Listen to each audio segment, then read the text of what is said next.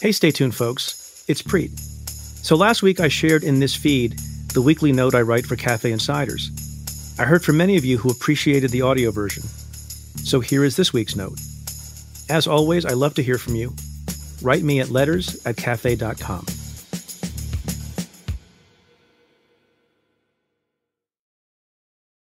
Dear listener, 4 weeks ago, I did not even know the term social distancing, much less what it meant to practice it. And now I'm already fed up with it, as I'm sure most of you are. But my family and I will persist for as long as necessary, because we put our faith in the doctors and scientists who preach its effectiveness. Some have pointed out that the term social distancing is a misnomer. What we are really doing is physical distancing. In this time of uncertainty and suffering, true social distancing would be the worst possible prescription for our souls and psyches.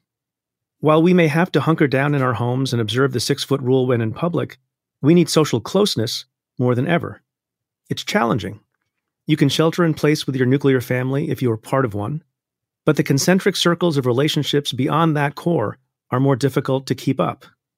And so we turn to our vilified electronic devices to connect us to friends and family outside our bunker. Our smartphones and tablets and laptops are not just a means to keep up with work, school, and the news. They are lifelines to the communities we care about. As I tweeted last night, one of the only silver linings of this whole miserable mess of times is reaching out to and hearing from old friends just checking in. It's wonderful. I added wishfully, and when Dr. Fauci says it's okay, I'm throwing a huge party for all of us. Such a party seems far off, sadly. But these daily check-ins have been spirit-lifting. You may have found the same. I've checked in with old friends in California, Maryland, Texas, D.C., Florida, Illinois, and the UK. So many have reached out to me also. It's as if everyone on your holiday card list got a memo reminding them that you don't have to wait a whole year to drop a line. There is an outpouring of outreach, and that has been a blessing. I've also been hearing from many of you, people who read these notes or listen to the podcasts. These have been a comfort too. I appreciate your struggles and successes, your varied takes on the state of the country, also your advice and good wishes. There's one check-in I'd like to share with you. Earlier this week, we received an email at the Stay Tuned account with the subject line, "Warm regards to Bashir Khan." The message was this: "Hi Preet, I know your father-in-law because he comes to my library frequently. Please let him know that I'm thinking of him and wishing him well." The writer was Melissa Morgan, who works at the local library that was a second home to my father-in-law Bashir. He liked to sit among the books and read the news of the day, over time befriending many members of the staff. When he stopped being able to drive himself, my sister-in-law would take him. It was a vital part of his routine, but it had been hard to maintain recently as he struggled physically. It was a small thing, this email check-in from a stranger who felt my father-in-law's absence at the library and just thought to reach out. It's hard to explain why it touched me so, but it did. Words of concern and acts of kindness seem much needed now. Part of it may be that it's a sad time for my family. You see, I don't have good news about Bashir. He won't be back at the library. Yesterday morning, at the age of 91, he passed away. He was home, in no pain, and at peace. His death was not COVID-related. This, I realize, is something you have to say these days when anyone dies.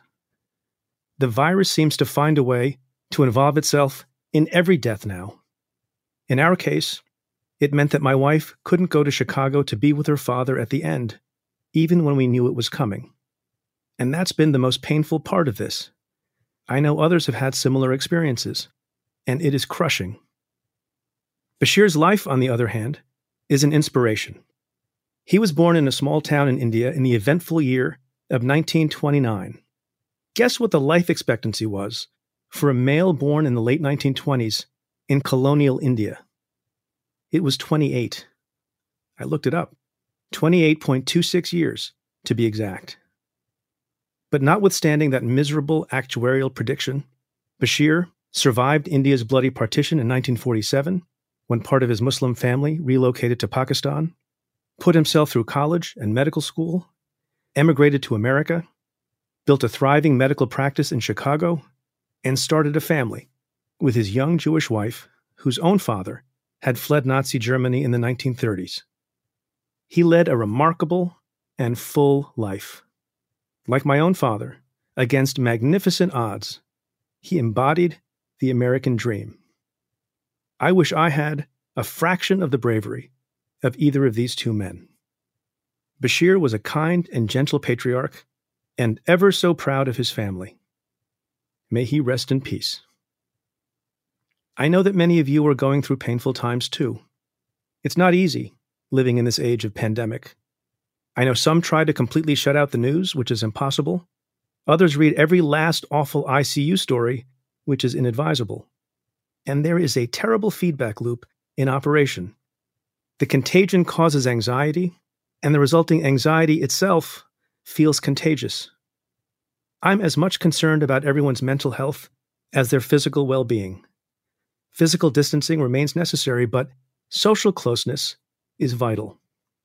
That's why the check-ins are so important and sustaining. Reach out to old friends, gather online, send good wishes. Every gesture means more now. While you are counting the days to the party, make the days count. And let me know how you're doing. Be well and be kind. My best, Preet.